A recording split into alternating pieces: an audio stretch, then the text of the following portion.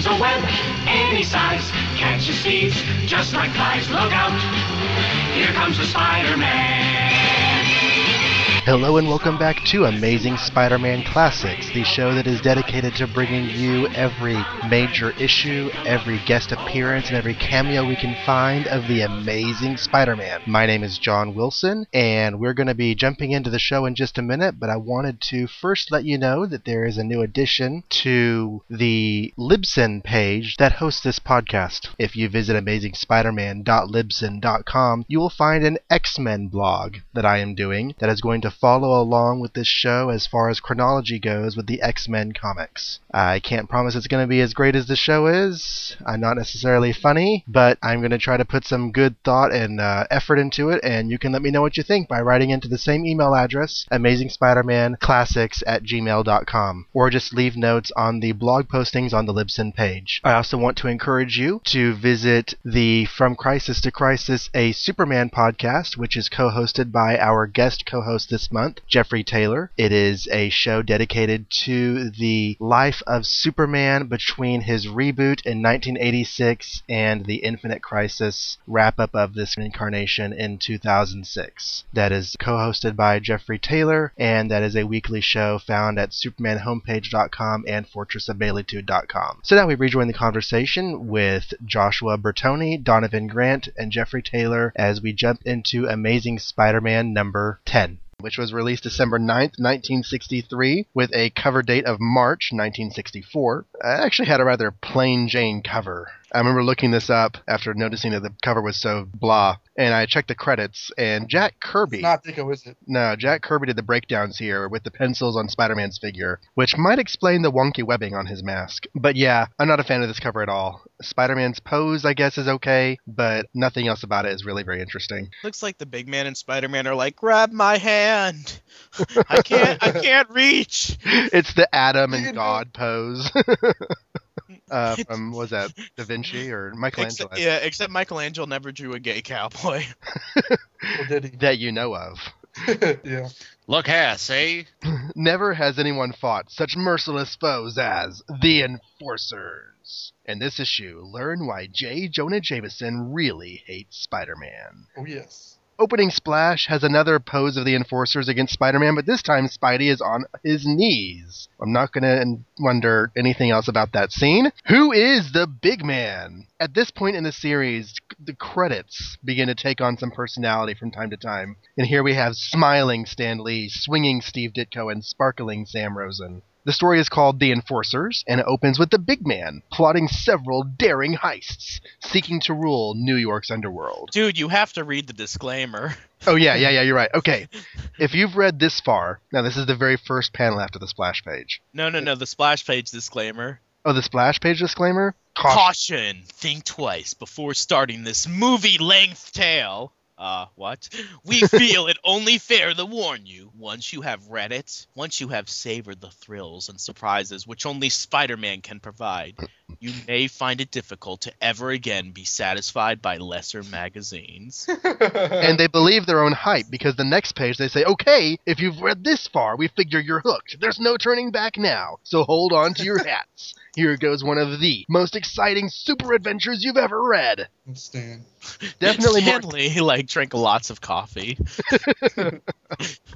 Definitely more exciting than Moby Dick. But so we open with the big man plotting several daring heists, seeking to rule New York's underworld. The local criminals who doubt him are persuaded, to put it loosely, by his three chief henchmen, the Enforcers: Fancy Dan, Montana, and the Ox. Peter learns that Aunt May requires a blood transfusion because the operation last time got fracked up.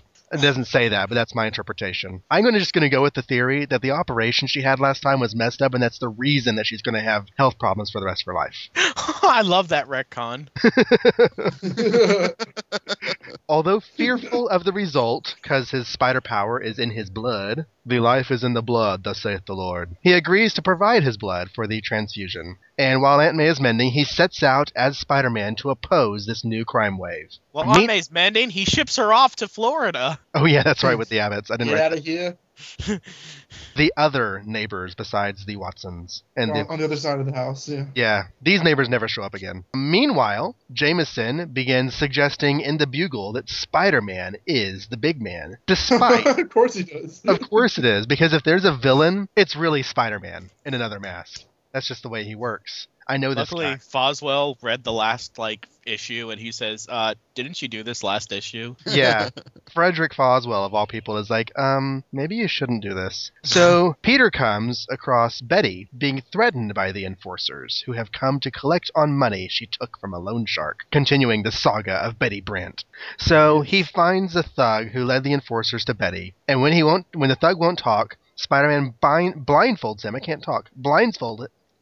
Blindfolds him with web. And in what is, for me, the best part of the book, he takes the thug to this giant spider's web he's rigged up, and there's this giant fake spider propped up behind him made out of wood and webs. He rips off the guy's blindfold and scares him into talking. He's never done this again since that I know of. I just think it's hilarious. So Spider-Man finds the enforcer's hideout, but they fight him to cover the big man's escape. When Spider-Man notices Jameson nearby, he wonders if Jameson is the big man, because there's irony. If this was a cartoon, they'd be bumping into each other, and they'd both be saying, at the same time, over each other's voices, "You, at the big man's hideout, you must be the big man," pointing to each other at the same time. Right. And they're like, "I'm not the big man, you're the big man." So Betty is so distraught over Peter getting tangled up with the enforcers that she leaves town, which I think is awesome. She, promises that they're going to talk about it the next day, and the next day she's no longer there. No, he doesn't even call her to talk about the enforcers. He's forgotten about that. He's calling her to say, "Why would Jonah be in that neighborhood?" And she's like, "Oh, Peter's probably worried about me and the loan sharks." Nope, he doesn't care. So to draw the big man out, Peter claims around school that he knows the big man's identity. There's even a good moment with Flash where Flash is like, "Dude, watch it. You're going to get in trouble." But Peter, of course, wants to get in trouble. And sure enough, the enforcers take Peter prisoner and place him in a cell. Peter breaks out as Spider-Man and defeats the enforcers. But the police arrest Foswell as the big man. Jameson fumes over being bested by Spider-Man again, but secretly admits that he is jealous of Spider-Man's goodness and power, which personally I think is a load of crock. But with the crisis past, Peter wonders what Betty's personal problem could be, and thus the mystery deepens and the thick plottens. I wonder what's up with Betty. Could this have anything to do with the fact that those gangsters were shaking her down? What's going on? I mean, she just left. That's so strange.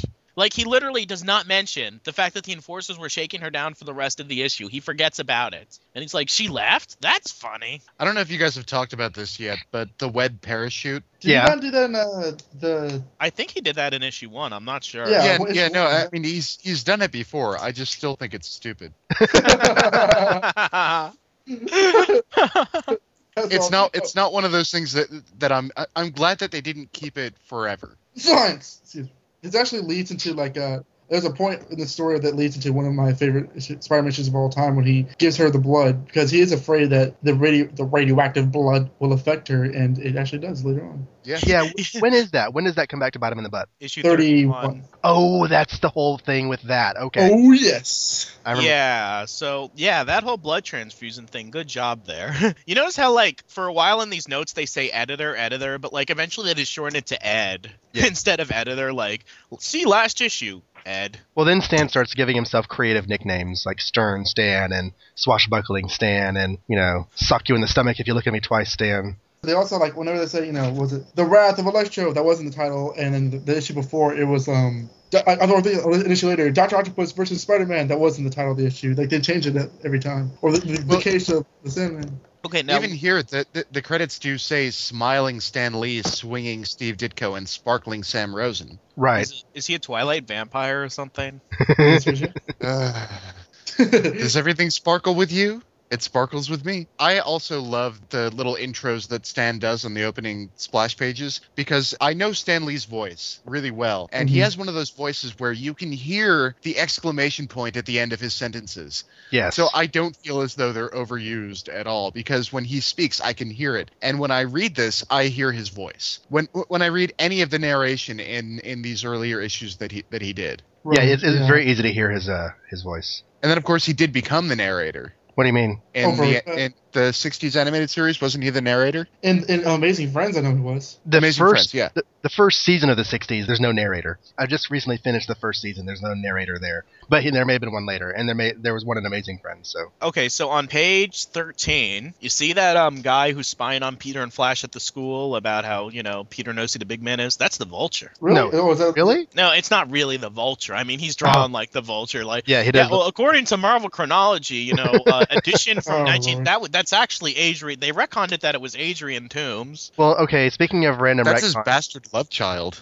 Yeah. Sure hope not. I actually have, names for all the enforcers. I don't know if y'all are familiar with what these are or not. Montana. Oh, I know Ultimate version they have them. They have the real names. My first appearance list, I'll just run through this real quick, is Frederick Foswell, and he'll be back in issue 23. The Enforcers, Fancy Dan, the Ox, and Montana. For those keeping track at home, we do eventually learn these guys' real names according to Official Handbook of the Marvel Universe, Deluxe Edition, number 4 of 1986. Fancy Dan is Daniel Brito, the Ox is Raymond Block, and Montana is Jackson W. Bryce. Yeah, those are different from Ultimate version, I think. I just remember those being Definitely different from the Spectacular version. If you look on page 20, the very bottom panel, Jameson's face and the way it's shadowed, it looks like one of the panels of Big Man's face earlier in the issue. So it's like it's like they're subtly setting him up to be the Big Man, even though you find out it's Foswell on the next page. They're teasing you that Jameson is the Big Man all the way through the issue up until the last minute. There's some great faces in this issue. There's some really nice they're very Ditko-y faces, and one of my favorite parts of this whole thing is like when he gets hassled by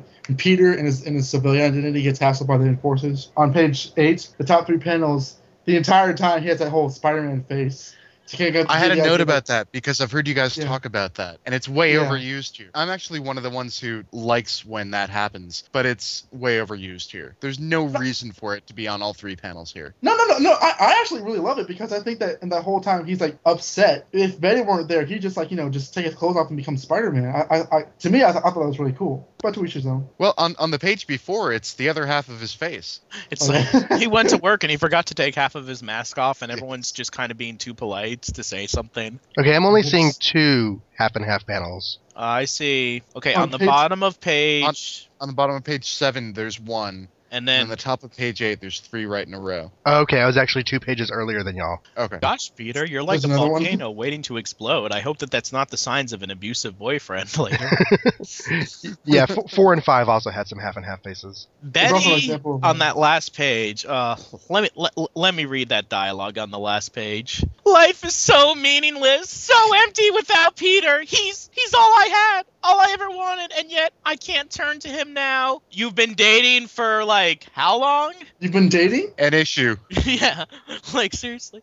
I've got to see this through alone. I can't risk the life of the boy I love. No one else can help me, except someone like Spider-Man. But what chance would I ever have of receiving aid from him? Irony, because Spider-Man is Peter. You get it? But yeah, Betty is such a teenager, because because when you deal with teenagers and whenever they're in a relationship that's been 4 hours long and the relationship's going bad, that's what he was my whole world. Life is so empty, and it's like, dude, you've been dating for a day. Right. That's another one of those things with teenagers where when you're a teenager, everything seems way more important than it actually is.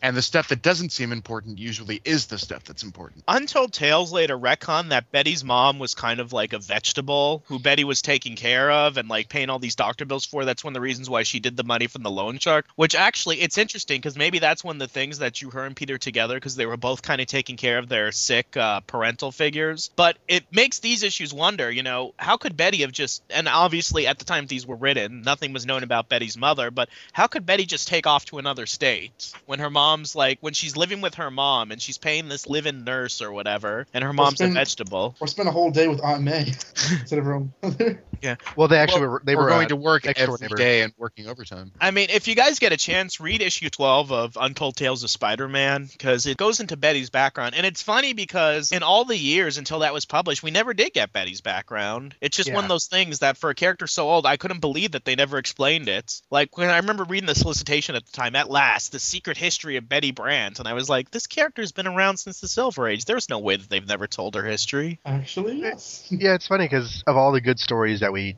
do get out of these, first 5 or 6 years of Spider-Man, there are so many holes in the mythology that are waiting to be filled. And that, I said this last month, but the Untold Tales of Spider-Man, I just take my hat off to that effort to kind of fill in some of those background holes and tell the stories that are wanting to be told out of all this era. Kurt Busiek and Pat Olive, we salute you. Yeah, the one who never got any background, who I was always curious about, was Ned Leeds. We never knew anything about him, but he's dating Betty Brant, which is all well and dandy, but Betty Brant's a teenager, and you're assuming that Ned Leeds is an adult. Was Ned Leeds also a young guy or something? Like, what was the story there? We never got that. I think he's like in his early 20s, but... Well, hey, if she can cut her own meat, she's fair game. Well, like, if knowing that Betty's a teenager, when you get to the Ned Leeds issues, it makes Ned Leeds seem really creepy because, like, he's very possessive over her, and he proposes to her, like, very, very early in their courtship. It's like he's, like, trying to get this child bride or something. But then they take forever and a day to get married. When does Ned Leeds come into it? I can't remember what issue that is. Issue 18, Peter sees them out together, and he calls Ned another boy. He uses boy, like, to emphasize that this is a young guy. But then the next issue, it turns out that he's working at the Bugle. I was about to say, because a lot of times you can just tell that they're being written as teenagers for the convenience to relate to the readers, but they're really kind of like for the plot's sake. They're just recently writing them as adults. Like Peter in one issue is like, actually, Aunt May, I want to take a trip to Pennsylvania for the weekend, and he's like 16. I would never be able to pull that off with my mom by himself. Yeah, exactly. And they say like captions after a plane ride through a jet. I'm like, the hell? How's he doing this? But, yeah, and it would actually be faster to take a bus from New York to Pennsylvania. Well, now because of like airport wait times and everything, I don't know how quick you can get on a plane back then. I mean, it was probably There's probably like no security. You probably just walk straight out onto the tarmac and just board the closest plane. I mean, they probably didn't even search him for his web shooters or anything. Probably not. But yeah, I mean, and Ned was like, in the first few issues, like, he got sent away for Europe on an assignment for the Daily Bugle, so I doubt that the Daily Bugle would have sent a teenager for, like, overseas war assignments. Well, he could be a high school graduate. He could be 19. And I think that, the modern-day concept of adolescence and young adulthood was not nearly as developed in 1963 as it is now. I think that once you were out of high school, you were considered to be, you're ready to do whatever it takes to be a grown-up. That's true. And these issues are essentially progressing in real time. I mean, they say that the last issue happened a month ago, and a month ago is when the last issue was published. So Betty's freak out about how Peter's her whole life. They've been dating a month, at the very least, a month. Or the most, yeah. 2 months. He was my whole world. What about your dead mother, or your dying mother? If we go by release time, and actually a lot of the early Marvels in these first couple years when they were still new, they considered calendar time as their actual time schedule. And a lot of times they'll reference to, we haven't seen him in a year because it was a year since the last comic he'd been in. But it's been, issue 7 is when they had their little cuddle under the desk, and this is issue 10 now, so 4 months possibly they've been together. So Jonah's confession. Yeah, it's something that's never been brought up again.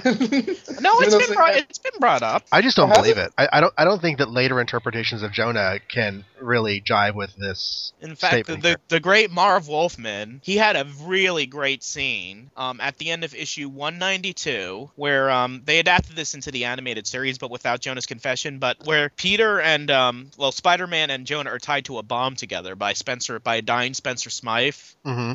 And, like, the bomb's about to go off, and Jonah's still attached to it. Jonah thinks he's about to die, and he has a whole freak out on Spider-Man. He's like, Jonah's having, like, a whole breakdown, and and Jonah, like, later reconfesses that whole thing about how he's secretly jealous of Spider-Man, like, within the last 2 pages of that issue, after the crisis is averted. And you see just how warped Jonah is, because he has to make himself believe this stuff about Spider-Man. Right. His whole ego depends on it. I really like it because I think, in this day and age, we all know that Jonah is actually deep down a good person. But I like the character aspect that he really does hate Spider-Man, like, legitimately, and he can't, even though he recognizes him for who he is, he can't bring it upon himself to really respect him. Like, he says that, I can never respect myself while he lives. I thought that was a really, really nice quote for this issue. Yeah. Well, I just thought it was a big letdown that the reason why Jonah Jameson hates Spider-Man is the official reason that's given here is that he's jealous of him, and that is a cop-out and a letdown. You're just jealous. To you it is. No. No, I totally, actually I can't totally see what he's saying. Like, of all the venom and hatred that's been spewed from Jameson towards Spider-Man, it's because he's jealous. It Well, I doesn't. mean, he's making him money. Again, because it goes deeper. Like, if Spider-Man's this great person and he's doing this for nothing, and Jonah, is so driven by, what kind of a person does that make him? If Spider-Man's this good person, it makes Jonah a bad person. So therefore, Jonah has to bring him down in order for his own ego. It is very ego-driven. It would have to be ego-driven, but just to boil it down to the oversimplified "I'm jealous of him," I thought was, even for J. Jonah Jameson to acknowledge that in his own mind, let alone say it aloud by himself, of course, I just don't buy it, and I think it's a bit of a letdown. I think there are a number of reasons why J. Jonah Jameson can dislike Spider-Man, or flat out hate Spider-Man. We haven't even gotten to Spider Slayers yet. Oh God, I can't wait for that. I love that issue 25. that's one of my favorite issues. Me too. It's like a day in the life of Peter Parker. It's like a sitcom. Real quick, is this the first time Spider-Man has taken on the mob? Depends on what you consider the mob. You know what I mean? Like, he's taken on, little petty criminals the last few issues and, like, little criminal meetings. So, like, mob is a very loose term. But this is organized crime under a central leader. It's not just a gang of thugs, randomly. This is an operation. So yeah, I would say this is the mob. And yeah, it seems like to me like the first time. Well, this is also not the first time that Spider-Man goes up against the bad guy in the middle of the story, loses, and then goes up against him again at the end and wins. Yeah, once they did that with Dr. Octopus, they decided that was going to be their staple from then on. It's a staple for every superhero comic. It pretty much is. In fact, I made a comment about that on From Crisis to Crisis with a Superman comic. Probably somewhere around, I can't remember which episode it was. He was going up against the Fearsome Five, and he actually lost in the beginning and in the middle, then finally comes back at the end and wins. And I thought to myself, that's like early Spider-Man comics. I remember you talking about that, yeah. It's like every single comic and every single episode of like the first 5 seasons of Power Rangers. Well, it was also like a confidence issue with the Superman story, and that's totally non-Superman, but it's very, very Spider-Man. It was also written by Marvel. 5 years after his Spider-Man run. Mm-hmm. So I'm not sure that anyone really takes the Enforcers seriously anymore. They certainly weren't used to good effect in the 2-parter with the Bookie a couple years ago. But they do seem to be they're a little badass here. I think that especially Fancy Dan has lost a lot of what is kind of cool about him in this particular presentation. He's a pretty awesome fighter for being such a little guy, and after this he basically becomes a joke and just a little guy with a gun who's always getting picked on. The big man, if we sort of set aside the total ridiculousness of the fact that this is Frederick Foswell in platform boots, I do like the look of the character, especially the mask. The fact the mask does not move throughout the entire story. I like the static mask. I like the fact, it seems scary to me. Kind of reminds of a Batman villain, like later on in the 90s, or was it the 80s? Or whatever. But like the first appearance, the first design of Black Mask, he kind of had something a little bit like that going on. My best guess is that was 90s. Probably. I forgot. So in Amazing Fantasy 15, after Uncle Ben gets shot, Aunt May goes to stay with the neighbors. And then the first neighbors that we meet are these neighbors, the Abbotts. And although we never see them again, maybe these are the neighbors that she goes to see in Amazing Fantasy 15. Well, first of all, Parallel Lives did state that Aunt May stayed with the Watsons. Okay, that was going to be my question. Is there some way we can know for sure? Not that it really matters, but... And they did later retcon that the Abbotts were actually the Watsons, because Mrs. Watson was married to a guy named Gene Abbott for a brief period, and that's who those are. So this is no, I'm just messing with you about that. Well, actually, the Abbotts turned out to be a terrorist sleeper cell, and that's why they're not around after. Yeah, no. They were actually Peter Parker's parents' arch nemesis. In fact, the whole Mrs. Watson thing, that's still a mystery to this day, because she's called Mrs. Watson, but we find out that it was Mary Jane's father's sister. But if it was her sister, why would she be Mrs. Watson? Well, that's the same with Ultimate Spider-Man and Peter's Aunt May. Aunt May was sisters to Peter's mother, and yet they're all really? named Parker. Yeah. Well, I just figured that in the Ultimate world, it was 2 brothers and 2 sisters that, hooked up or something. That was the ultimate decision that Zach and I came to, is the only way it could work is if you have a pair of brothers. And that's kind of what they did in Trouble. Right. A pair of brothers and a pair of sisters got married. We're going to talk about Trouble? Are we going to hit up Trouble later on? What's Trouble? Oh, yeah, Trouble. I remember now. The Teeny Bopper comic, right? Yeah. Oh my God, we had a couple of those in our back issue bins, and I just didn't understand those covers. I've never read it. Those realistic covers where it looked like 14-year-old girl, like it bordered on child porn. In fact, there was recently a topic about it on Spider-Man Crawl Space, and it just...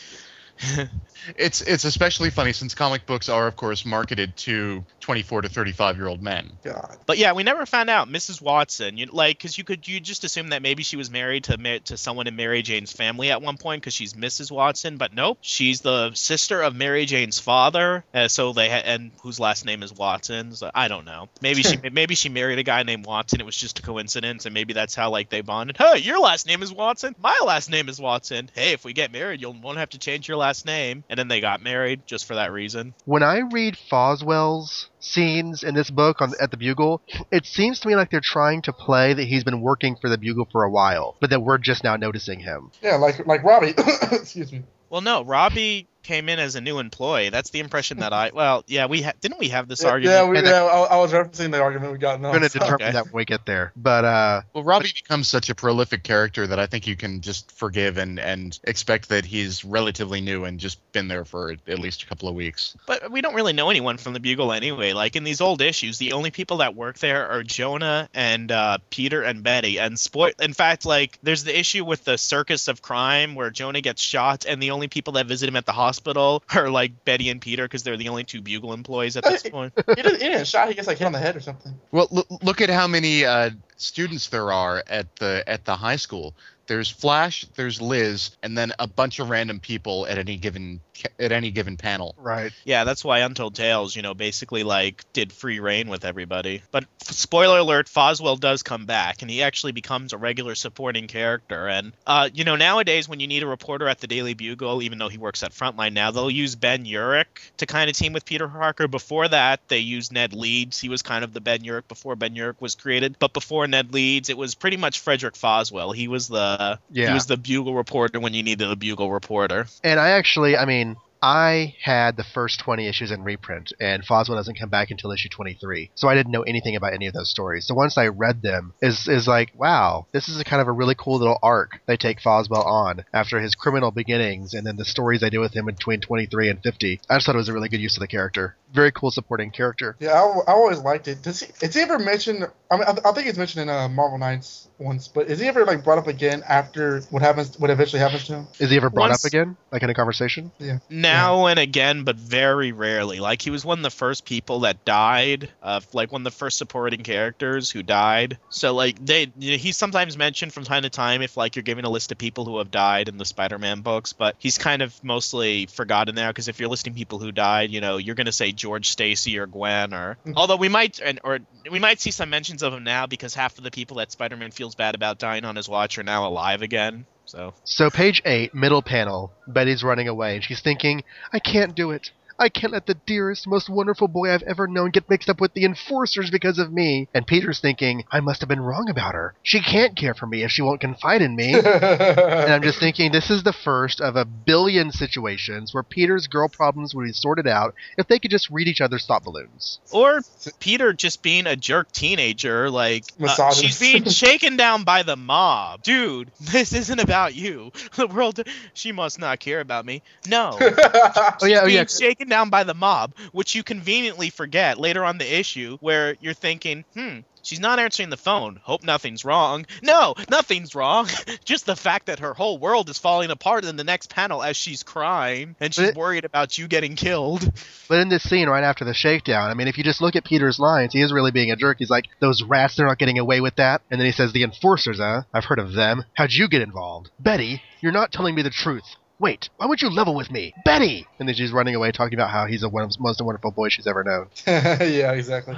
It's also we said that we done this before recording, I think, but the guy points the enforcers out to Betty to talk to her. And then Peter, like 2 panels later says, "Hey, what's going on here?" But when he changes into Spider-Man, he's like, "There's the punk who pointed out Betty to them." But on panel, it's not showing that Peter saw that. It's just kind of funny to see. By the way, you know how like some kid, I'm not naming any names here, but you know, some people, like if their parents are out of town and they're home alone, they'll walk around the house in their underwear or something that they normally wouldn't do. Aunt May's in Florida and Peter's walking around the house like for the rest of the issue in his Spider-Man suit. That's like his liberating thing. Like Aunt May's not, he's like sitting on the phone, you know, talking. He's looking for cards from Betty. That's like the equivalent of like, you know, the people who walk around in their underwear or naked when like, you know, their parents are out of town. Okay, so what about the Batcave? I mean, the spider's web.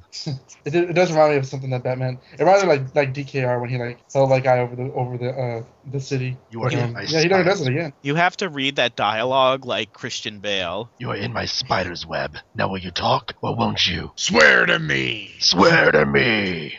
And my spider. Yeah, Let's see if Zach's my on- one note about that is making a dummy spider out of webbing. No. He's Out of- lucky that criminal is an idiot. Out of leftover webbing, no less. That should have dissolved after an hour. Right. If he would have picked any other criminal, they would have been like, wow, you're an idiot. Well, I like that when Peter Parker ripped the webbing that he had blindfolding the guy off, he also took his eyebrows. Yeah, I actually took all of his face. He's actually really bloody under that hat now. Yeah. You just can't see it. Not even you ripping my skin off will scare me. Giant spider! So page 11 at the bottom. Benny, are you all right? I want to ask you something. No, Peter, not now. I'll speak to you tomorrow, please. And I'm like, Betty, you lie. Because she leaves town that night. And I have to wonder if this weren't a superhero comic, if it were, you know, a more normal story or real life or whatever. If the enforcers have found out who Peter Parker is in connection to Betty, and they can't find Betty because she's left town, and they want their money, wouldn't it make sense for them to go after Peter? Or her vegetable mother, who, you know, granted she hadn't been created at this point. So by leaving town, she's basically putting everyone she loves in danger. Awesome. Well, in a roundabout way, they do end up getting Peter. I love Betty. She's like, if I speak to him, he'll question me. It's like, no, he just wants to know about Gianna. He doesn't care that you've been shaken down by the mob. Unless your name is Aunt May, he doesn't give a crap about you. That whole thing's a mistake. So they throw... Spider-Man cracks wise in fights all the time, but I think this is the issue where it really gets up to the level that we learn to expect. You think so? I think so, because I don't remember. I've just recently in the past week read everything up to this just to kind of get myself up to speed so that I can join you guys for it. And I mean, he does crack wise here and there, but there's a whole lot of it during these fights with the enforcers. You could be right. I do love this fight. I mean, I think this whole issue, Ditko outdid himself throughout, but this fight in the parking garage, I mean, there's so much good action going on here and obstacle course type things for Spidey to react off of. No, It's I really... think you have a point because of since he's fighting normal gangsters, he can kind of like he knows where he stands instead of like supervillains where he kind of doesn't know what to expect as much. So I think he does have room to crack wise a lot. Nobody drew enforcer fights like Ditko, and I think that's a big reason why we never saw the enforcers that much in the series after Ditko left. Mm-hmm. The enforcers, I mean, there's actually some really good fighting here. This is some of the more dynamic Ditko Spider-Man fight stuff that I've seen. But my favorite line is on page 17. A judo-trained little man's always more than a match for a guy twice his size. Always and forever. You know, if I were Always. short, I would definitely refer to myself as a judo-trained little man. Yeah. You gotta wonder how these people like came together. It's like a little man, a big guy named a cowboy. It's Well, I also want to know how Frederick Foswell managed to get them all together. Like, I guess he just paid them, but, you know. Did they know who he was? Do you think? well, the enforcers later operate like independently of the big man, so you get the feeling that they've been a team for a while. Yeah, because, I And mean, that there is no big man after this, but there are enforcers after this, so. The enforcers later kind of drift apart too. I know there's like some of the people who are in the enforcers now are different people from the Silver Age enforcers. I know Oz, the Daredevil story in the Silver Age, had his brain switched with the mad scientist, and then like the mad scientist that had Ox, his body like jumped off a building and died, and then Ox's brain in the mad scientist body, like something happened to him too. It was a really weird issue with Daredevil. Yeah, I think like the new Ox is actually the old Ox's brother or something, and yet they just treat it like it's the same guy a lot of the time. So the Ox is just kind of a weird character as far as continuity goes. Like, yeah, the Enforcers are like they do show up again, but honestly, the only time I've ever really enjoyed the Enforcers were Ultimate Spider-Man, because they were, I don't know what it was, but they were just really entertaining in that version. They were excellent in Ultimate Spider-Man. I do like how they throw Peter Parker into a cell, and like it's a good thing they don't like come back and check on him in the next minute or so, because right there in the cell, you know, with barred windows that people can look through and everything, he changes into Spider-Man. But it's probably because he has the Hypno Coin. Or he's lucky that they didn't just take him into the car and he was thinking, this is my chance. They're going to take me to the big man's head. Just like shot him right then and there. Well, that wasn't very well thought out. I'd have gotten away with it too if not for some crummy luck. Yeah. Or they just like, you know, like tied like weights to his legs and threw him in the ocean and he's like, save me, Namor. So what is he doing with the spider signal on 18? He sticks some webs on it and throws it, and then he says bullseye, but he hasn't hit anything. And, I mean, yes, it does happen to shine on a building that happens to be where a police officer is walking by, but I'm not sure how he would know that. It's really a weird little thing that he does. I don't get it. Dicko! Yeah, I'm blaming it on the art, because even though the essentials were it's black and white, I couldn't mix that either, honestly. I was so confused. So. It's just showing that Peter Parker is a master of trigonometry. Yeah. So does any of you remember the first time you read this? Do you remember if you figured out who it was before the end? No. I always kind of like, you know, that was one of those things I kind of knew before I just knew Frederick Foswell, or Big Man. The first Big Man was someone named Frederick Foswell, so I wasn't surprised. But it is kind of funny because it's one of those things where a character is introduced and he turns out to be the guy. I was with J. Jonah Jameson. I thought it was Spider-Man. Even he doesn't know. We do have our first little bit of a cliffhanger here with the whole Betty gone off to Pennsylvania, you know, wondering about Peter, and Peter wondering about Betty, and they're going to follow up directly on this in the, you know, next issue. So it's kind of the first continuing story, if you like, in Amazing Spider-Man. As Spider-Man discovers the strange secret of Betty Brant, which I don't even think Stan knew what the secret was at this point, and really, there's no secret that he discovers. It's like, oh, yes, she's pregnant, and Bennett's the father, or Doc Ock, because we're gonna get to that issue. Oh my God, Doc Octopus cannot keep his hands off of Betty for the next 2 issues. Okay, so Letters page catches up to issue 6. Okay, well, first of all, John F. Lebar. One thing I like about Steve's art is he really gives us the fans and beady-eyed little rascals something to gawk at. What, with Liz and Betty caviting around in every issue? Aunt May is all right, too. Whoa, stop right there. He's talking about all the hot girls, and he's like, Aunt May, too. Oh, no. It can't be. And not Ditko's Aunt May, anyway. Oh, God. Well, he's talking about how good Ditko draws the girls. I hope that this guy stuck around for the Ramita stuff. Right, because, I mean, Ditko didn't draw an unattractive female, but Ramita certainly knew how to pull out the curves. Well, Rena was a romance. I still say Aunt May is a piece of ass. Dude, look at all the guys. I mean, like, okay, Betty Brant was hot, and Dr. Octopus was about to, you know, sexually assault her in the next issue, but who was the one that Dr. Octopus wanted to walk down the aisle with? Aunt May. Who did J. Jonah Jameson's father marry? Aunt May. What about Nathan Lubinsky or Willie Lumpkin the mailman? Aunt May. Don't forget Skrull Jarvis. Yeah, Jarvis. Yeah, I mean, even Aunt the May. Skrulls like Aunt May. Aunt May gets action. You know, and Uncle Ben, and that alternate Uncle Ben from that other dimension, from that weird, trippy, friendly neighborhood Peter David issue with the Hobgoblin from like space. Oh, right. Well, wait. Was he with anybody? No, but he was all about Aunt May. He was like staring at her. I'm still waiting for the issue where they reveal that Aunt May now has the clap. Oh my God. I've been waiting for that. It's a brand new day. of sexually transmitted disease.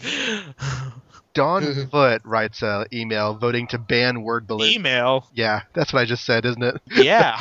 Don Foote writes a letter voting to ban word balloons on covers. What do y'all feel about it? What? So he's the one to blame. Yeah, he took that away from us. Y'all sometimes it really only does take one person to ruin a a good idea. On the other show that I do, the From Crisis to Crisis, somebody actually emailed in and said that it wasn't family friendly for us to bleep out swear words. We just shouldn't have them at all. And the thing is that Michael and I were not even swearing. We were actually saying bleep, and then Michael just added them because it made it sound funny. And somebody emailed in and said, no, that's not family friendly. So that's why we stopped. Never listen to somebody who only complains takes- about swearing. Yeah, it only takes one person. You know what I That's have to awesome. say about that? Well, his mother's.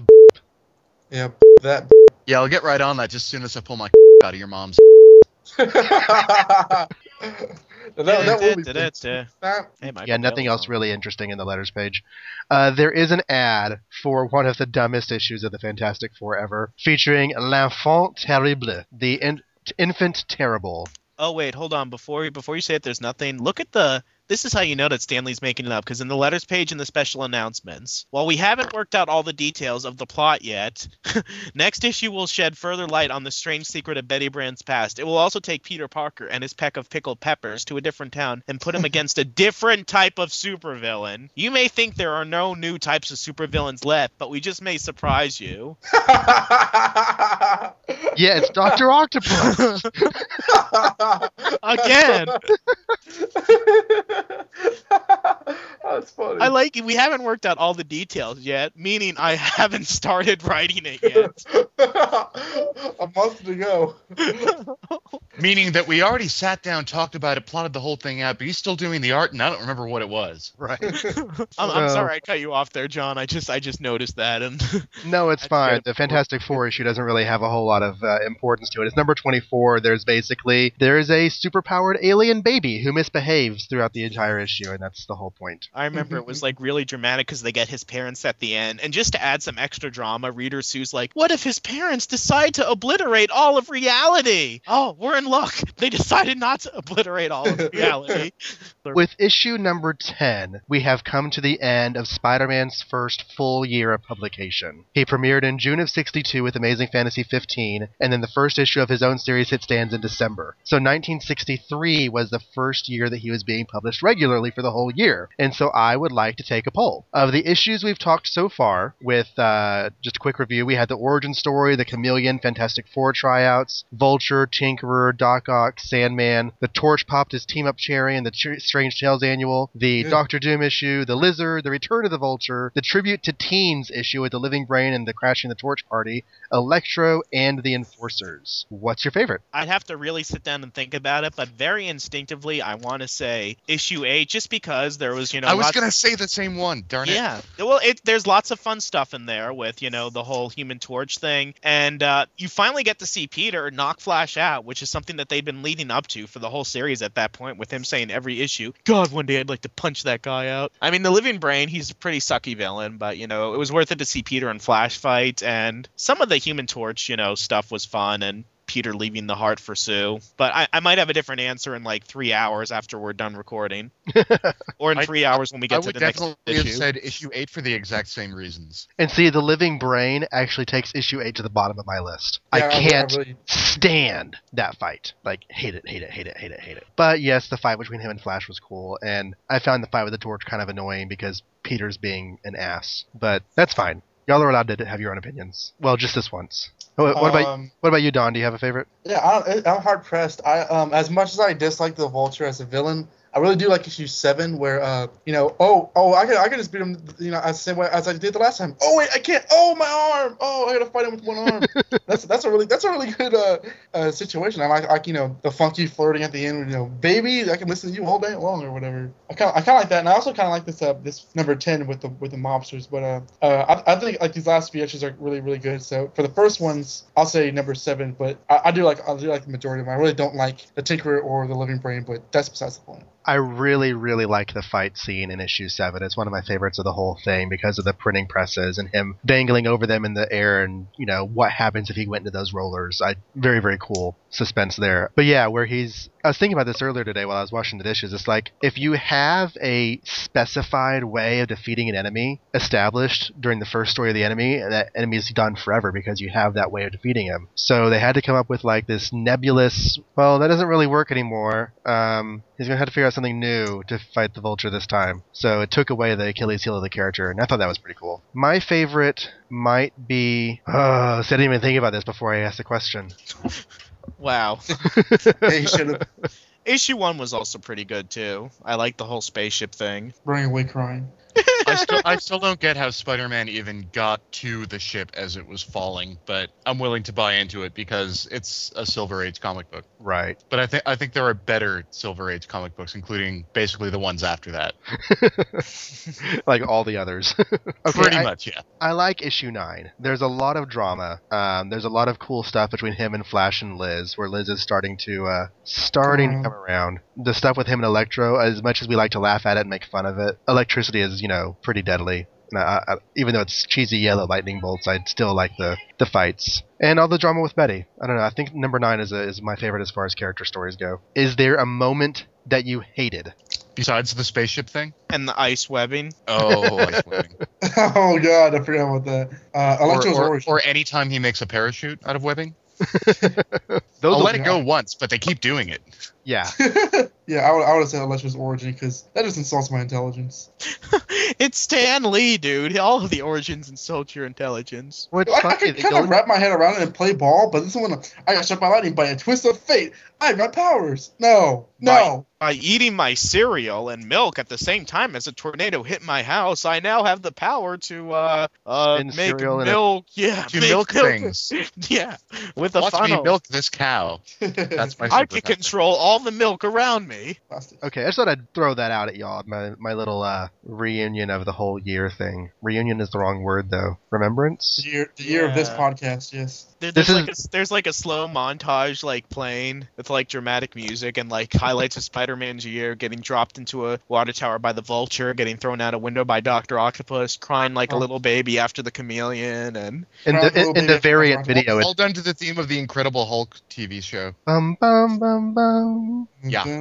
So before we get to the next issue of Amazing Spider-Man, I want to point out another cameo from Strange Tales 119, which actually hit stands the same day as our next main book, Amazing Spider-Man 11. In this story, the Torch is throwing a temper tantrum in public with his flame, all mature-like, and he's peeved for various reasons, from girls to football. Spider-Man's headlines about smashing vast crime rings don't help either. I have to wonder if that's the crime ring from the big man. And this situation is used to full advantage by a man known as the Rabble-Rouser, who is, of course, rousing rabbles with his anti-Torch sentiment. He gets crowds riled up and then uses his will-sapping wand to make sure they stay that way, because this is Strange Tales Torch stuff. So when Spidey hears about all this, he shows up to offer to help the Torch. 3 guesses how the Torch takes it. Needless to say, the Torch does nothing to make us think that the Rabble-Rouser is actually wrong about him. But that's it. Spidey showed up to help the Torch and got flame in his face for his troubles. that sounds like the hate monger's ugly like stepbrother or something. The Rebel Rouser, and like the powers are similar. He like rouses rebels, and the hate monger like makes hate. I like the fact that they still use the phrase son even this day, even in the 60s. It's made a comeback here. Hi, Smokey Boy. I just heard the Rabble Rouser. You sure are on his most popular list, son. Well, we're going to get to the times like later on when people call each other dad. Like Mary Jane does it all the time. Oh God, yeah, and to like men that she's like in relationships with. Son. it should be Gwen who'd be saying that. Dun-dun-dun.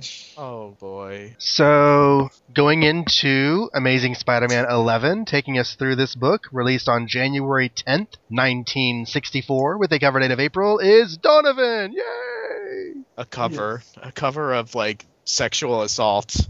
And that won't be the last you hear of that. Oh my God. Yes, Look at his arm. Like Spider-Man's arm. grabbing his wrist. He's being forced down. No. Yeah, with the very new villain, the long-awaited return of Dr. Octopus. If you think we've seen.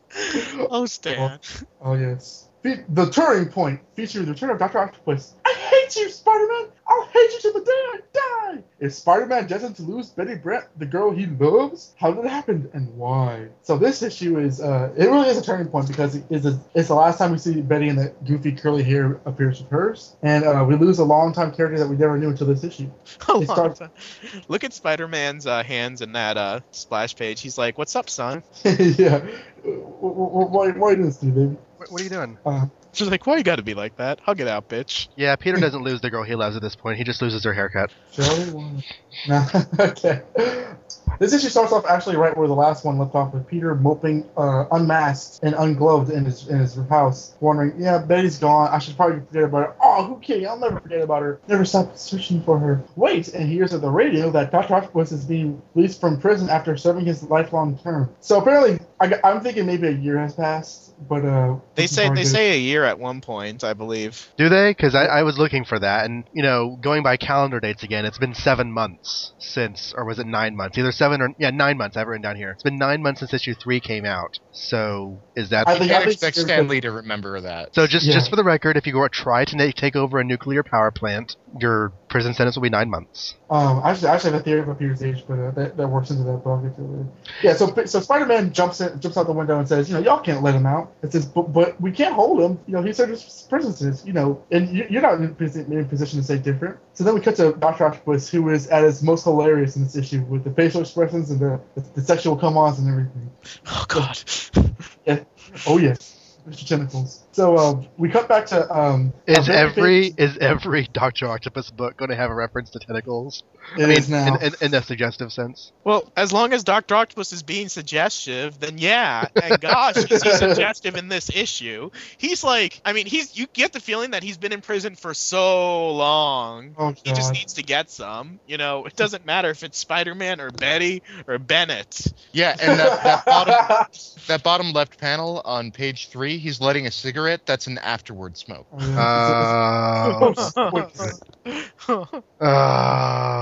right, so we come back to Peter back in his house, where he's coming up with another invention. That, yes, it is the first appearance of the Spider Tracer. Dun dun dun dun dun dun dun. As he goes off to spy on Dr. Octopus, and Dr. Octopus scoffs at the idea of actually taking a regular job. Spider-Man notices that the driver of whoever picks up Dr. Octopus looks like Betty Brant. It's Betty. What's her connection with Dr. Octopus?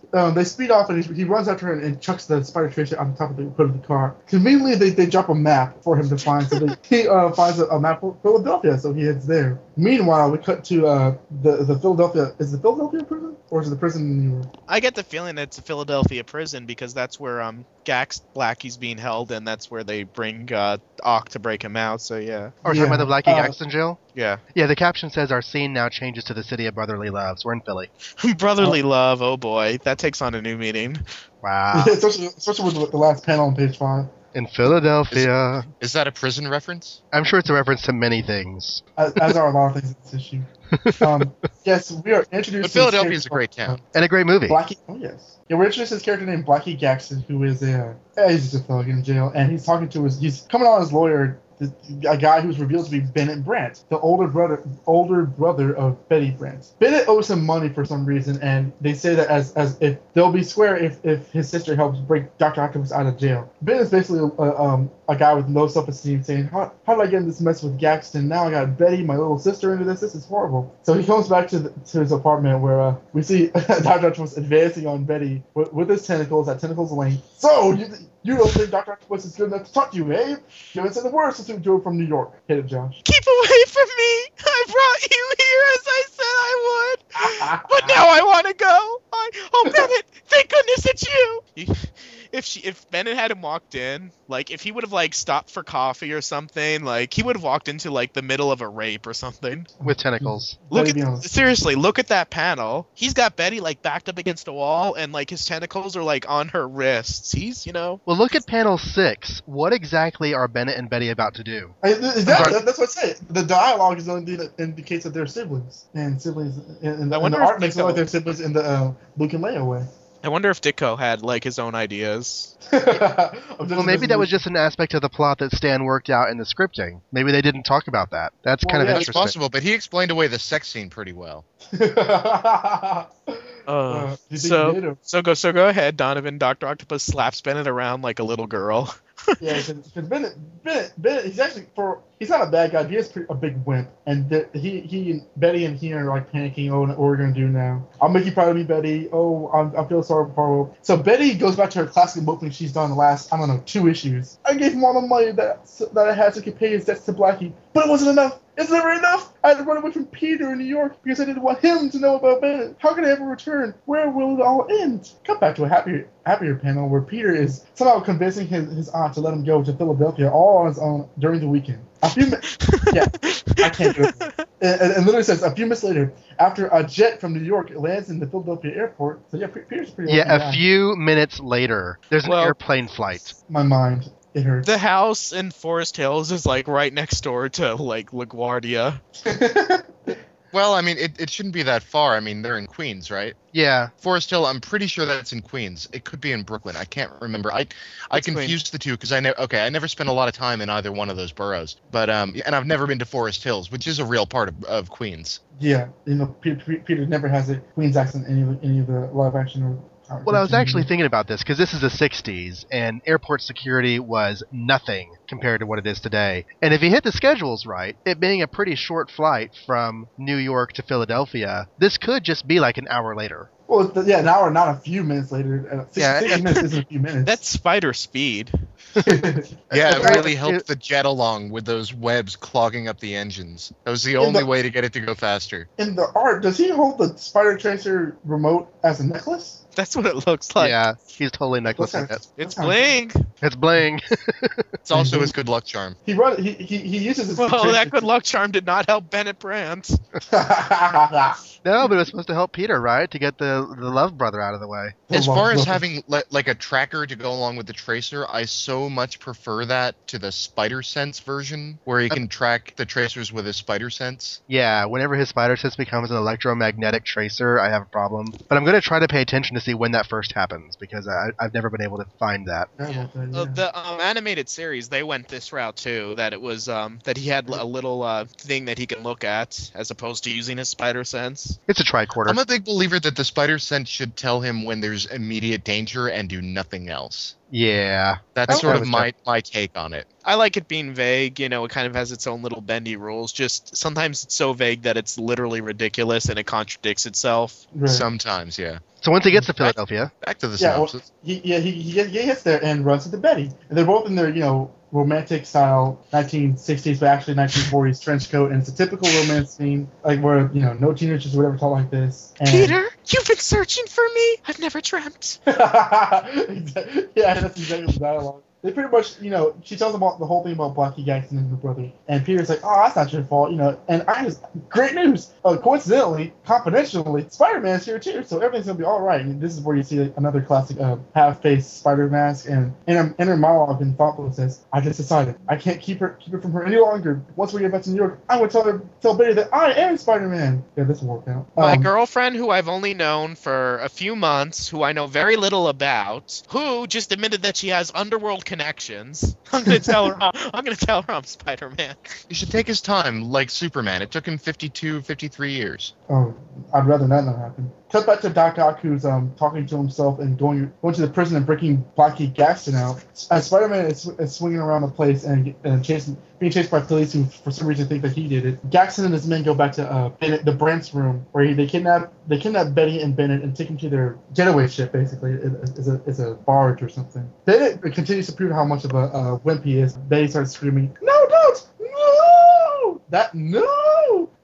Gives a signal to Spider-Man because he hears it, and Hart lands onto the ship where he sprains his ankle. He gets caught by the goons, and they're all in the same room where Dr. Octopus starts looking even creepier. Spider-Man gets him pulled by webbing the skin so he can hold his own against the guards, and a large fight ensues where guns start popping everywhere. Jackson reaches for a gun where Spider-Man grabs him, and they have a little struggle while shots are being fired left and right. Bennett pushes Betty back and is hit by one of the stray bullets. This clearly upsets the already really upset Betty, who starts saying that it's Spider-Man's fault. He shouldn't have interfered. She hates him. Spider-Man says, and I quote, "You don't know what you're saying. Stop it, girl. You can't mean it." And she's hitting him so hard that spider on his chest, like the legs are coming off. I see that. That's probably the speed lines, but yeah. It's a manufacturer defect. It's speed lines. You notice how as soon as Bennett dies, Spider-Man immediately, like the first thing he does is absolve himself from all responsibility. I told him to stay back until he got away from Blackie's gun. Why didn't he listen? First thing he says. Yeah, it's not not his response. It's not like the oh crap, it's my responsibility. I got shot kind of Peter Parker. It's the it ain't my fault kind of Peter Parker. Yeah, he's like, hey, for the record, I told him to stay back. You all heard me say that, right? Oh, this is inside. I really like because on issue 500, JMS revisited this, and Ramita Jr. drew a panel like where off to the side you can kind of see Dr. Octopus running away. It always kind of made me laugh. But it's not in here, but in that issue you kind of see him kind of saunter away. It's kind of actually kind of look at it. It's like, awkward. That's it out of here. Yeah, Gaxton runs away, and Spider-Man is like full on crazy mode. So he ignores the pain of his sprained ankle and takes on all the guys, beats the crap out of them, and follows Dr. Octopus down to his getaway sub. He's on a berserker rage. Yeah, Berserk Fury. Jason. That's it. They're gonna start pulling out his Mortal Kombat moves. Bullshit. That's Street Fighter 2. He kind of does some Shows you how much I know dialogue about too, those because he says to Gaxton, "I'll get you, Gaxton. There's no place on Earth you can run from me," and that just makes me think of like the Shocker. If only. Gaxton. There's only one language a killer like you understands, and this is it. Boom. So he knocks these dudes away. He basically like fights a bunch of guys. There's a lot of fighting, but some other experienced henchmen grab Betty, and we got a hostage. Now Spider-Man has to do what we say. Dr. Octopus knocks those guys out and plans to kidnap her, but Betty, who's been in hysterics for the last 3 issues, just faints. Spider-Man tracks Ock down to his speedboat, right? Yeah, that speedboat. They kind of have a struggle in a battle while the speedboat ends up crashing on a pier. Doc Ock seems to have escaped, and Spider-Man escapes the scene as well, while the police round up everybody. Conveniently, Gaxton confesses to everything and clears Betty of the crime. Spider-Man unmasks and webs down his sprained ankle, and we cut back to New York, where it looks like it's the wake of Bennett. But he has no friends. No, did you see this guy? He wouldn't have had any friends. Betty kind of comes to her senses and says, it wasn't Spider-Man's fault, but I don't want to see him again because it just reminds me of what happened to Bennett. And this is a real sad ending where Peter's like, I really can't tell her I'm Spider-Man anymore because it'll just bring back memories of her lame dead brother. So we end on a scene with Peter walking into the night while the moody image of Spider-Man haunts over him. Which is a very famous, iconic image that's been homaged many times. It's very, very. Yeah, and the anime series at the end of the Scorpion episode, you see it again. Issue 50? Issue 50, I think. And then Peter Parker leaves Betty alone with her grief as he slowly walks into the night, little dreaming of the new adventures and surprises which await him. Yeah, that is... Well, it's not quite the same as the cover to issue 50, because the cover he's facing forward, but you do have, like, the little Peter Parker with a bigger Spider-Man, and the idea behind that is that Spider-Man is bigger than Peter Parker. Bigger, not physically, obviously. I know what you meant, but just like hearing you like try and explain it is funny. You're like, he's bigger. Well, I do my best. And I'm thinking, wow, that's like really deep. And then you're like, not physically. Yeah. Well, then that was also pretty much the end of Amazing Fantasy 15 too. Yeah. I don't think that there was a shadow though. I think it was just him walking away like a little girl. If I flip back real quick, I can see. What is it with you and little girls? We're still talking about trouble? Spider-Man is a little girl for all these like early issues. I'm telling you. He really is. Bennett was a bigger whip than he was in this entire and you suddenly lose your female audience. Like we had. Yeah, there's no shadow. I mean, but it is a very similar pose. Yeah. Because I'm looking at it right now. So how many times has the hero gone to the prison warden to try to stop the guy from being released? I thought that was kind of a novel approach. I don't think I've seen that before. It's like, no, don't let him out. I've seen it so many times before. I think they did it in an issue of Impulse. They did an issue of no, it's never been done before. Yeah, it's been done 7 times. I do think that giving Octavius back his arms while he's in jail was a magnificently idiotic idea. We just recorded our Ultimate 6 coverage for Teenage Wasteland and Ultimate Spider-Man podcast located at teenagewasteland133.libsyn.com. And yes, I'm the showrunner, so I get to pit my own stuff. And that was one of the things that happened. The first sign of cooperation, rehabilitation, they give Octavius his arms back. And what's the first thing he does? he kills everyone in reach and springs all the other baddies from their cells. Doesn't quite do that here, but it's still a very terrible idea to give him his arms back in jail. I mentioned in another episode that we did that they also did that in Untold Tales. There's a trial and Peter's there with like Betty and the Midtown High gang, and Dr. Octopus is like, you should bring forth Exhibit A, my arms. And Peter's like, wait a minute, guys, don't, it's a trick. It's a trap. Yeah. It's a trap. It's a trap. Happy 4th. It's Star Wars Day. May the 4th be with you. Whenever you're listening to this, dear listeners. Like Dr. Octopus looks hilarious in every panel. Like, I don't know what it is, but like, there's a look on his face. Like in the panel where he's getting in the car and you see Betty, that cracks me up. He's giving Betty a once over there. He's like, yeah. You know what? Why did they send Betty to be the driver instead of like, some thug or something? And I'm realizing now. I mean, okay, I guess you couldn't send a thug because then the police would know. Like Betty wouldn't arouse suspicion, but maybe like she was sent kind of as a gift to Doc Ock. Like, you're getting out of prison. Here's a woman. That totally fits the facial expressions. Like, he's undressing her with his eyes, and she knows she's in the next scene too. Like, it's based like instead of getting a prostitute, they got Betty. That's so wrong. It totally fits, but it's so wrong. Yeah, like on all seriousness, that probably is what happened. In the next scene, he's like, "What do you mean you won't have sex with me?" So you don't even think you're good enough to talk to me, huh? Bennett walks in just on time. Like, if he would have stopped for coffee. Like 5 minutes later, and she's like, up the ceiling. Like, what? He pins her to the ceiling. oh man. Oh God. I feel So, bad. on Amazing Spider-Man, SVU. Yeah. Business Saber. Police, open up.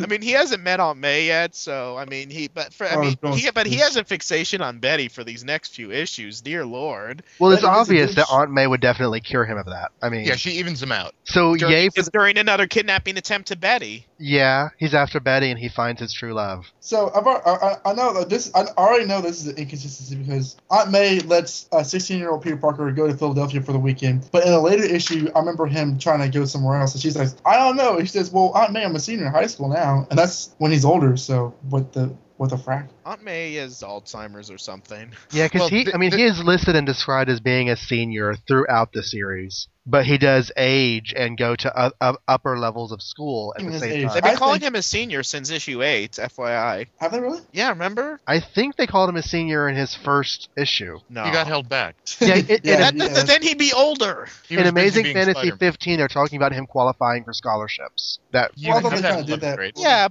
Yeah, but maybe he could start applying for, I don't know. I yay was for- gonna say, here's my thing. Here's my theory, and it's not legitimate. It's just my stupid idea. But I think from because he graduates in issue 28, right? So that is 4 years in high school. Seven by 4 is 28. So from issue 1 to 7, he's 15. 8 to 14, he's 16. 15 to 21, he's 17, and 22 to 28, he's 18. That's how I see it. But you're dividing it up evenly, and for all you know, like, issues 1 through 10 can take place over 6 months, and issues 10 through 20 can take place over 2 months, you know what I mean? I never said it made sense, but that's kind of how I see it. I mean, I don't, I'm just going to point out real quick, trying to rationalize time in comic books is just A waste an of time. exercise in futility. right. Franklin Richards, say no more. It's an exercise in stupidity. And as well. Franklin Richards' sister, she's already, like, past toddler aged. I mean, they have been It getting hasn't even been that long. all they've been doing Well, is getting by all closer. rights, Spider-Man should be like 50 years old right now. By all rights, but hey, he's not. And Superman should be dead.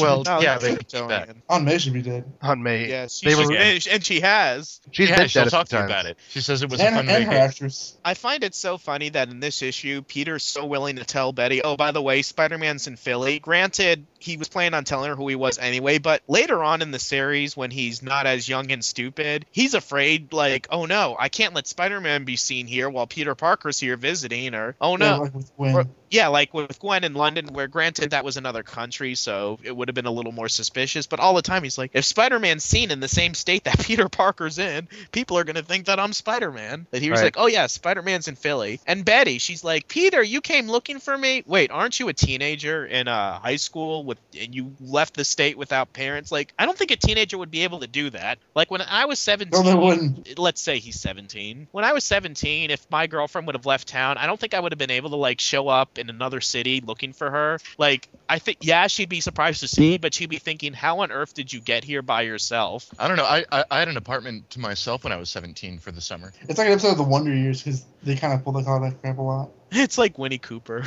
Oh, Well, I mean, God. I was pretty much on my own anyway. I went to college when I was 16. Oh, okay. So talking about the Wait, whole giving up your identity when you're traveling thing, isn't that, I mean, while Superman was in exile, isn't that why he never changed to Clark Kent? Because if Mongol saw Superman and Clark Kent at the same time, he would know Superman's identity. Why would he need to be Clark Kent while he's in space? Yeah, plus I don't think he had glasses at that point. I don't think he had it in his mind when he left the planet that he would need to change into Clark Kent at any time. I was joking, but that's okay. Okay. Because Mongol's not going to give a rat's ass who Clark Kent is. You can mess around with secret identities. One of my favorite ones with Superman, this was sometime in the 50s. I can't point to a specific issue. Actually, it may have even been in the 40s.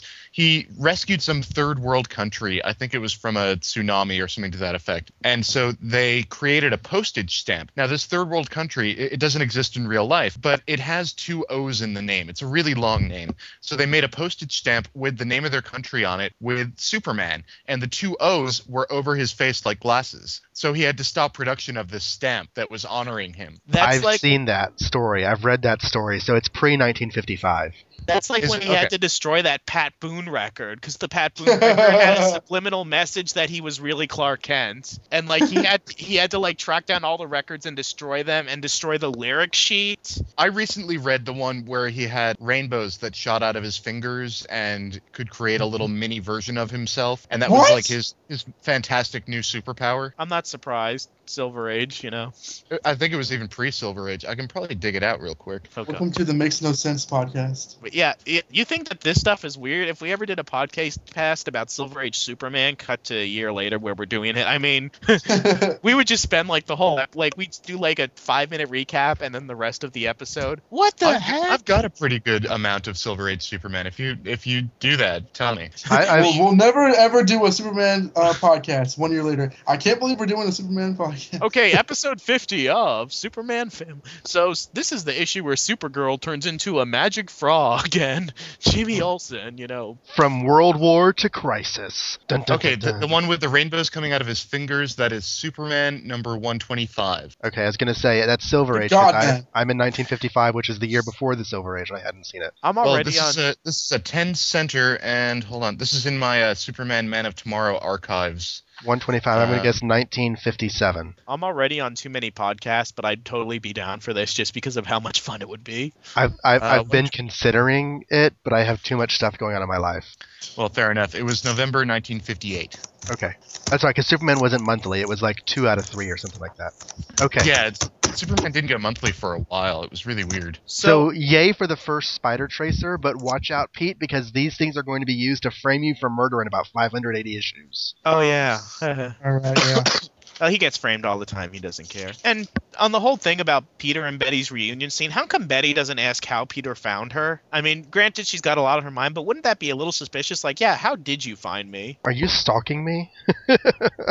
She's so relieved to see him, you know, because her brother lover is in trouble. Just imagine, like, the whole car ride, like, you know, she's so tense and she's really been, like, and you can, like, imagine Dr. Octopus, he, like, puts a tentacle on her shoulder and starts to, like, you know, put, like, the sleeve of her shirt down to, like, reveal a shoulder, and she, like, just flinches and keeps driving and just, like, says nothing. What I want to know is if Dr. Octopus and Blackie and Bennett are all in the middle of this big, you know, criminal planning shenanigans, why did they allow Betty to go walking down the street? So that she could meet Peter Parker, it's a plot device and it had to go somewhere? I'm sure that's not what it was. Just saying. I think that, I mean, I get the point that Bennett was supposed to keep an eye on Betty, that he was kind of trusted to do that. Okay. And that if Betty did anything, there was kind of a trust going on that if Betty did anything, like, she wasn't going to run off, because if she did, then Bennett would have been whacked. So page 5 in another episode in the life of John reading these books as a kid, I didn't get the whole Penzi reference.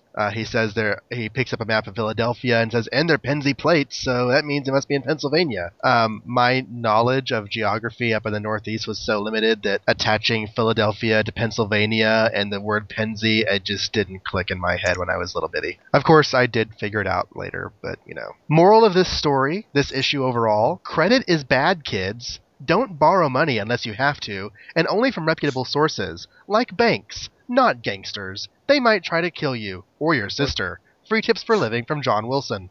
You could see like a public service announcement that they sometimes do at the end of sitcoms if they tackle a serious topic like abortion. It's like, hi, I'm Peter Parker, and I like to go web swinging, but here's something that's a little more serious. Loan sharks. Never trust a loan shark. Especially if his name is Blackie, because every bad gangster's name is Blackie.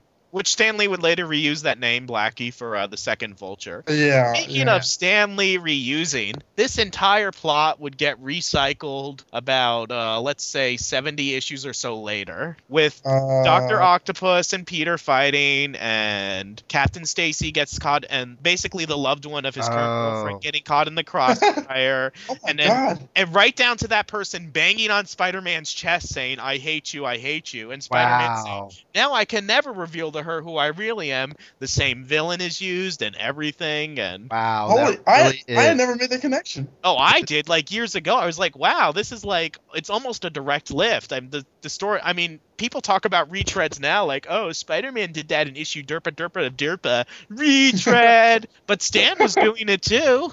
Stan was retreading his own stuff. It's a Spider-Man trope to recycle stories. I know it's. But seriously, who would ever notice? Do you think that like Gwen and Betty ever like sat down and was like, yeah, Spider-Man kills our family members? What was that? Was that 90 or 96? When did Stacy die? Was that 90? No, that was 121. No, Gwen Stacy died in 121. No, not Gwen, Captain. I want to say 90 or 91. Okay. Or no, it was in the late 80s, because issue 87 was when he like did that whole drunken coming into the birthday party thing and saying, I'm Spider-Man. Yeah, I'm pretty sure it was 90. But, yeah, let's call it 90, and we're in 11, so that's 80 issues. So that's but 6.5 years. It is 90. At least we didn't have a scene of Spider-Man carrying Bennett away after he's been shot. It's like, you have to take care of her, Peter. You know who I was all along? That would have been crap. That would have been horrible. Especially since he never met Peter before at this point. But when Captain Stacy does, who bangs on Spider-Man's chest? Gwen?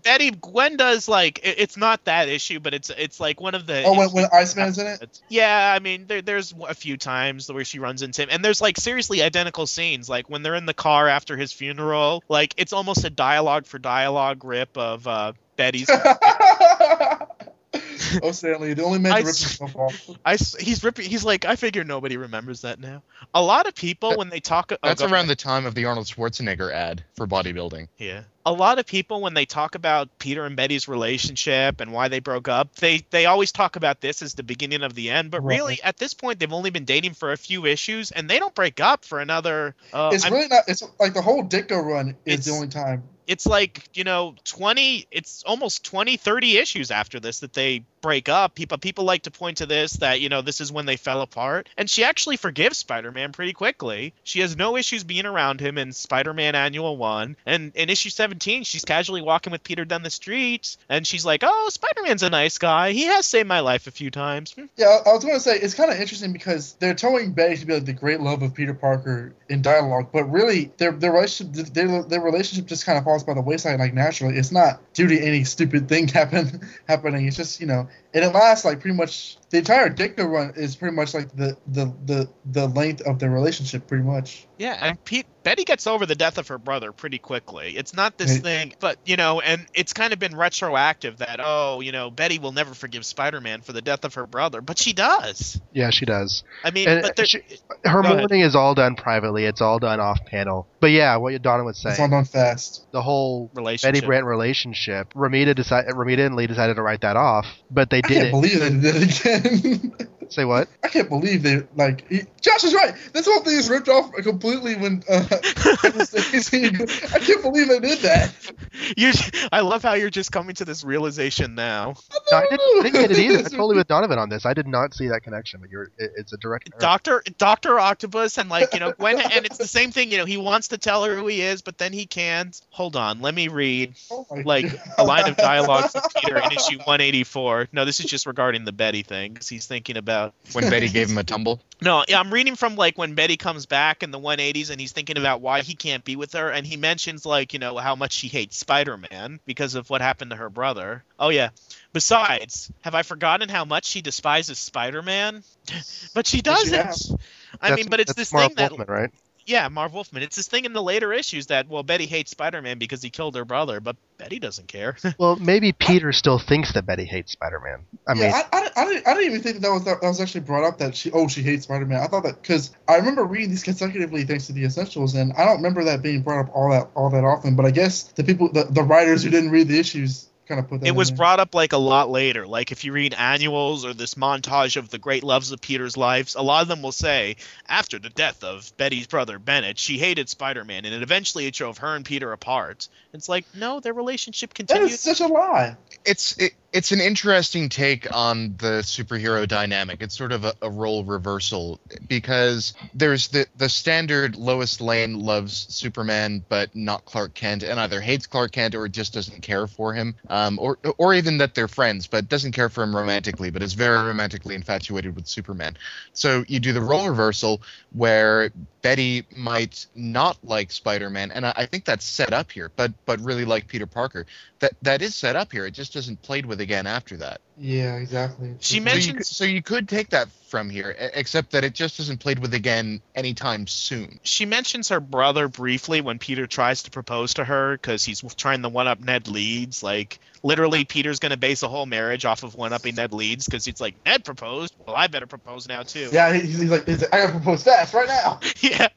And Betty's oh, I haven't forgotten about Spider-Man and my brother. But, she says that she hates adventure, that she hasn't forgotten what happened to her brother. Yeah, that's an aspect of her character that's new here. I mean, you brought it up in issue number 7 that at the end of that story, she's just been hiding behind the desk the whole time, not cowering in fear or having emotional breakdowns, just getting to a safe place. But I think with this whole Bennett Brant thing, they've taken her character in a much more cowardly direction that, frankly, I'm glad is no longer true, but kind of puts her in a bad light. She has to be the damsel in distress because now she's the girlfriend. She's the leading lady of the strip. So. Which is the same thing they did to Gwen Stacy after they finally hooked up, is Gwen lost all of her personality and she became the damsel in distress or the love girl on the arm. I would even argue that when she started become seriously attracted to him and really wanted his attention, she after the post Ramita issues that she lost her personality. Oh, I'm reading to Lily. We're still in the Ramita issues, and she is no longer a person. She's a girl cardboard cutout. She's a blonde-haired, blue-eyed caricature. Caricature, exactly. She's an archetype. Yes. Well, she's Silver She's there to Age serve girlfriend. a purpose, not to have a character. Silver Age girlfriends are not characters. They're Silver Age girlfriends. They function for the sake of drama. Until they get their own series. But there's no issue where Peter I had a and Silver Betty... Age girlfriend in high school. There's no issue where Peter and Betty just break up. You can say Peter. Yeah, they just dissolve. You can say Peter and Mary Jane broke up in issue 193 of Amazing. Peter and the Black Cat broke up in Spectacular Spider-Man issue 100. Then again in issue 129. But Peter and Betty, it's she says that Ned proposed to her. Peter gets mad. Betty wants to talk to Peter about it. Peter doesn't want to talk to Betty. Betty leaves town. Peter wonders where Betty went. Betty comes back, and then they just have coffee casually. And they've drifted apart. That first date is where it ends. I mean, that's where the arc is drawn to a narrative close because they go out for coffee to, they think that, they're going to have this big reunion and they realize there's no spark. So while there wasn't an event that brought them apart, there definitely was an event that brought the narrative to a close. Does anyone else have any other thoughts on this? Betty Brant getting the cops clearing her of everything. I think that she would have been in a little more trouble. Yeah, that's way too convenient. Yeah. I only have one other note, and it's this: Spider-Man sprained his ankle. He landed on a rope. And then on page 19, he's landing on the boat on the bad ankle. Does anybody notice what's missing from the He heals story? quickly. Well, we had a hit point, so I'm not sure.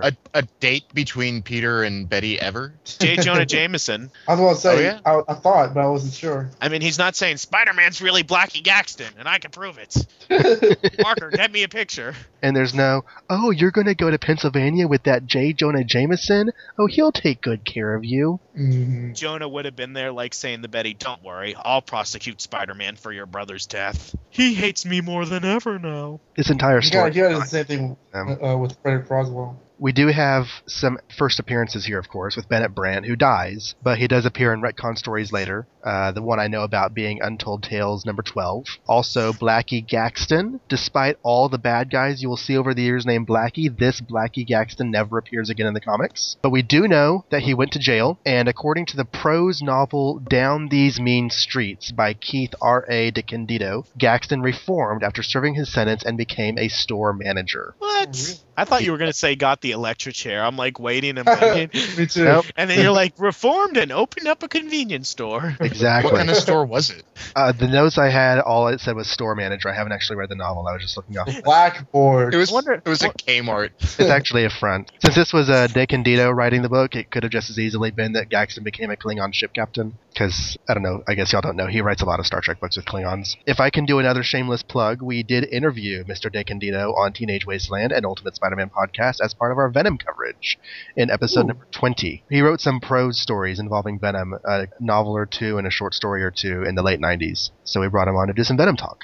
There are ads in this issue, the Fantastic Four number 25 and the X-Men number 4. The Fantastic Four book features a fight between the Hulk and the Thing that ends up leaking into the next month. And the X-Men finally meet the Brotherhood of Evil Mutants for the first time, with first appearances of all those characters, most notably Quicksilver and the Scarlet Witch, who is green on the cover. And there's another ad for 2 more triumphs from Marvel. First is the Avengers number 4, where finally, at long last, Captain America lives again. Yeah. Yay! Dun, dun, dun, dun, dun, dun, ice. Dun, dun, dun. Because he was frozen in ice, you know. Yeah. Ice. Ice, Well, baby. speaking of the Avengers, you notice there's one of the letter writers said, did you ever consider putting Spider-Man in the Avengers book? To which I reply, yeah, wait about a few decades.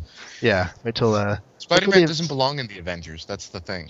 There's a lot of clairvoyance in these in some of these letters. Like one person said, wow, with Spider-Man in love with Sue and Reed in love with Sue and Namor, there's going to be a rumble going on, which they did a story about that in Untold Tales Annual 1. And then there's All the Untold Tales are based off the letters. and then there's one where some guy's like, hey, you should give Spider-Man a Spider Kid. And then they say, he's not even married yet. sad trombone. Well, the wedding has holes in it, so it could happen. Real quick before we keep talking about the letters, Daredevil number 1 also got advertised here. It's saying, in the sensational Spider-Man tradition, Dare-Devil, the most daringly different superhero of all, as only the mighty Marvel Comics group could present him, destined to become the smash success of 64. See what the shouting's about. Get your copy today. So yay, Daredevil. Daredevil in the Silver Age, it's very underrated because lots of people are like, oh my god, Daredevil was not even created until Frank Miller came and reimagined the character and made him awesome. I like the Daredevil Silver Age stuff. Me too. I love the early Daredevil. I've read the first 20 issues or so. I should read more. And in fact, I've only read a couple of the Frank Miller ones, and I enjoyed them. But again, for me, Marvel in the Silver Age is my favorite for Marvel. I actually got the first volume of the Essentials a couple of months ago. I've actually only made it to issue 2 because Stanley has a habit of like describing his powers in every single panel. Like, with my superhuman system touch, I can touch the faint marks of the fingerprint, and it's like really overly descriptive. So it's, to me, it's a little hard to get into, but I've not read all that much of it. No, you're completely right. He so over narrates the use of the powers for a lot of those early issues. But I think the problem with Daredevil is that all of the modern fans of Daredevil like the modern Daredevil. So you go back to a issue of, Stan Lee or whoever wrote Daredevil after Stan Lee.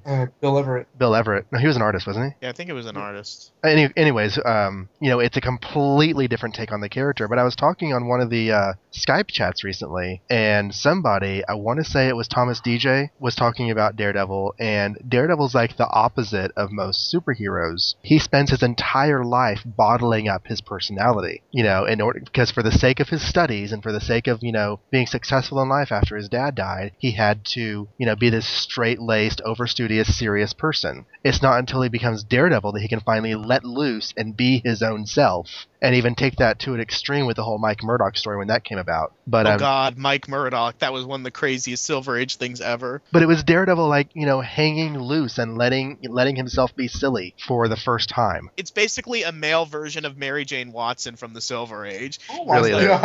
Oh, Daddy-o. Oh, hey, Mike, where's your brother Matt? Oh, be right back. Oh, You gotta be shitting me. I see. Well, the original Daredevil costume is I really do prefer it, as most people do, when he did turn it to red, because this yellow one, I just have to think, this one was designed by a blind person. And it's like he and Foggy never knew any women in college, because the second that both of them meet Karen Page, no, they're not trying to date her or they're not trying to take her to bed. They both want to marry her. Like, within the first few issues, they're both thinking about how they're going to propose marriage to this woman. Skip the dating. I mean, I can't imagine going back to the dating scene. I'm so happy that I'm married. I don't want to go back to the dating scene. I really don't. This is true. Clearly, you should not read Amazing Spider-Man right now. Oh, God.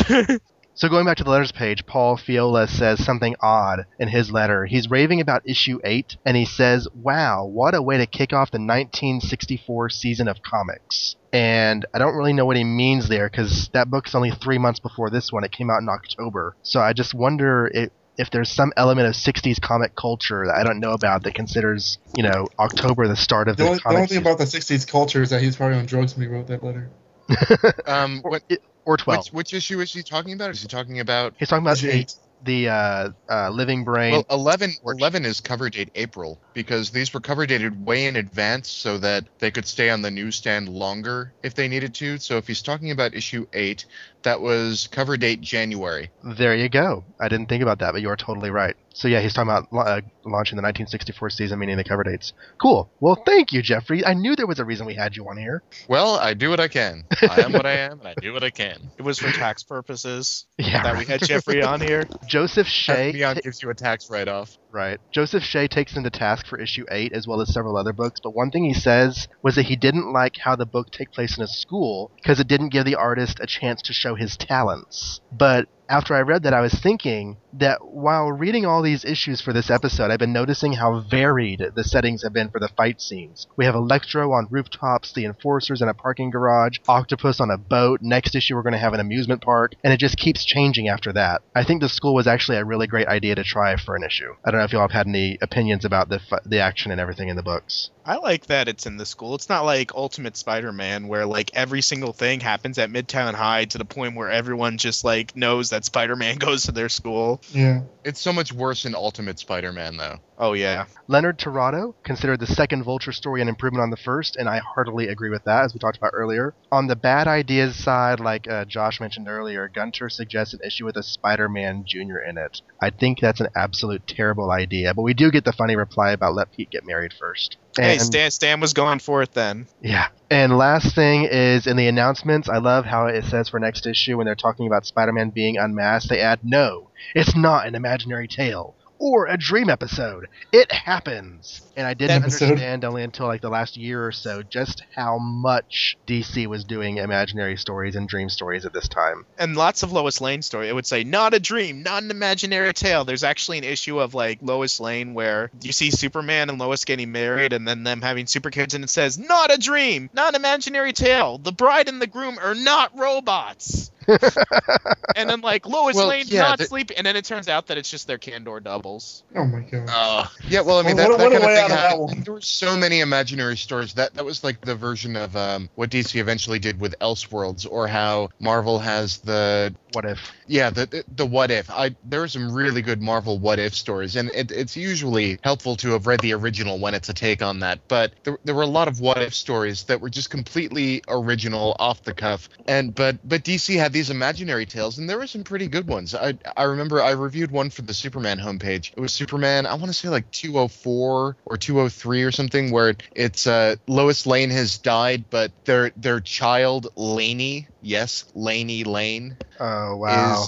Yeah, and she gets sucked into another dimension, and Superman has to go and find her because she's wandering around the Fortress of Solitude and like finds it. It might have been the Phantom Zone, I don't remember, but I have the review on the Superman homepage if anyone wants to check that out. Well, the whole classic Death of Superman story was a big imaginary story, but it was completely amazing in a Silver Age way. The super wedding is real. The marriage is not a hoax. The bride and groom are not robots. This romance is not a dream. Of Lois Lane or Superman, a great 3-part novel, The Super Family of Steel. It was their Candor doubles. Spoiler alerts. That is such a ripoff. And while Donovan's feeling ripped off about wackiness from DC's Silver Age Superman stories, we're going to wrap up this episode right here. Please remember to check out Jeffrey Taylor's podcast, which he co-hosts, entitled From Crisis to Crisis, a Superman podcast, located at fortressofbaileytude.com or at the supermanhomepage.com, where he also does reviews of the Superman the Animated Series episodes. Next week, we will be returning with the same cast and crew for the wrap-up of the May episodes of Amazing Spider-Man Classics. We'll be covering issue 12, which wraps up the Betty Brant Dr. Octopus extravaganza with more tentacle fun, if you can stand it. And then Mysterio will be returning to plague our web-headed superhero. Feel free to contact the show. Our email address is amazingspidermanclassics@gmail.com, where you can write in and let us know what you think of what we're doing, what you'd like more of, what you'd like less of, and if you like me or don't like me or secretly have a crush on me, that's perfectly fine to say too. You can also follow us on Facebook. I do try to keep the group updated there. Just search Amazing Spider-Man Classics on Facebook.com. There is the main show hosting page at amazingspiderman.libsyn.com, where I'll post pictures, random comments, and other interesting things of note. Also on that page, you can find the beginnings of my X-Men blog that I'm starting up. Hopefully by the time this goes live, I will have the first issues posting done and live and ready to be read. And I do believe that's all for today. Please come check us out next week, and thank you for listening to Amazing Spider-Man Classics. Good night.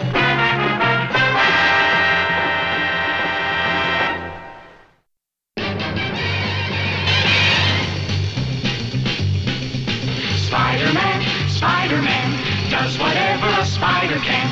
Spins a web any size, catches thieves just like flies. Look out, here comes the Spider-Man. Is he strong? Listen, bud, he's got radioactive blood. Can he swing from a thread? Take a look overhead. Hey there goes the Spider-Man. In the chill of night, at the scene of a crime, like a streak of light, he arrives just in time. Spider-Man, Spider-Man, friendly neighborhood Spider-Man. Wealth and fame, he's ignored. Action is his reward to him. Life is a great big hang-up. Wherever there's a hang-up, you'll find the Spider-Man. I'm in the middle of watching Rocky 3 right now. As we do the podcast? Well, no. When you've been podcasting as long as Jeffrey, you can like multitask. You can do this while you're, writing a thesis and watching Lost. And I just won a game of Minesweeper. Look at that. Was it expert? Of course. Why would you play it any other way? Okay, so Donovan, I think you're doing a synopsis. Sorry. Yeah, I think I was doing it. It's my fault. No, you're good.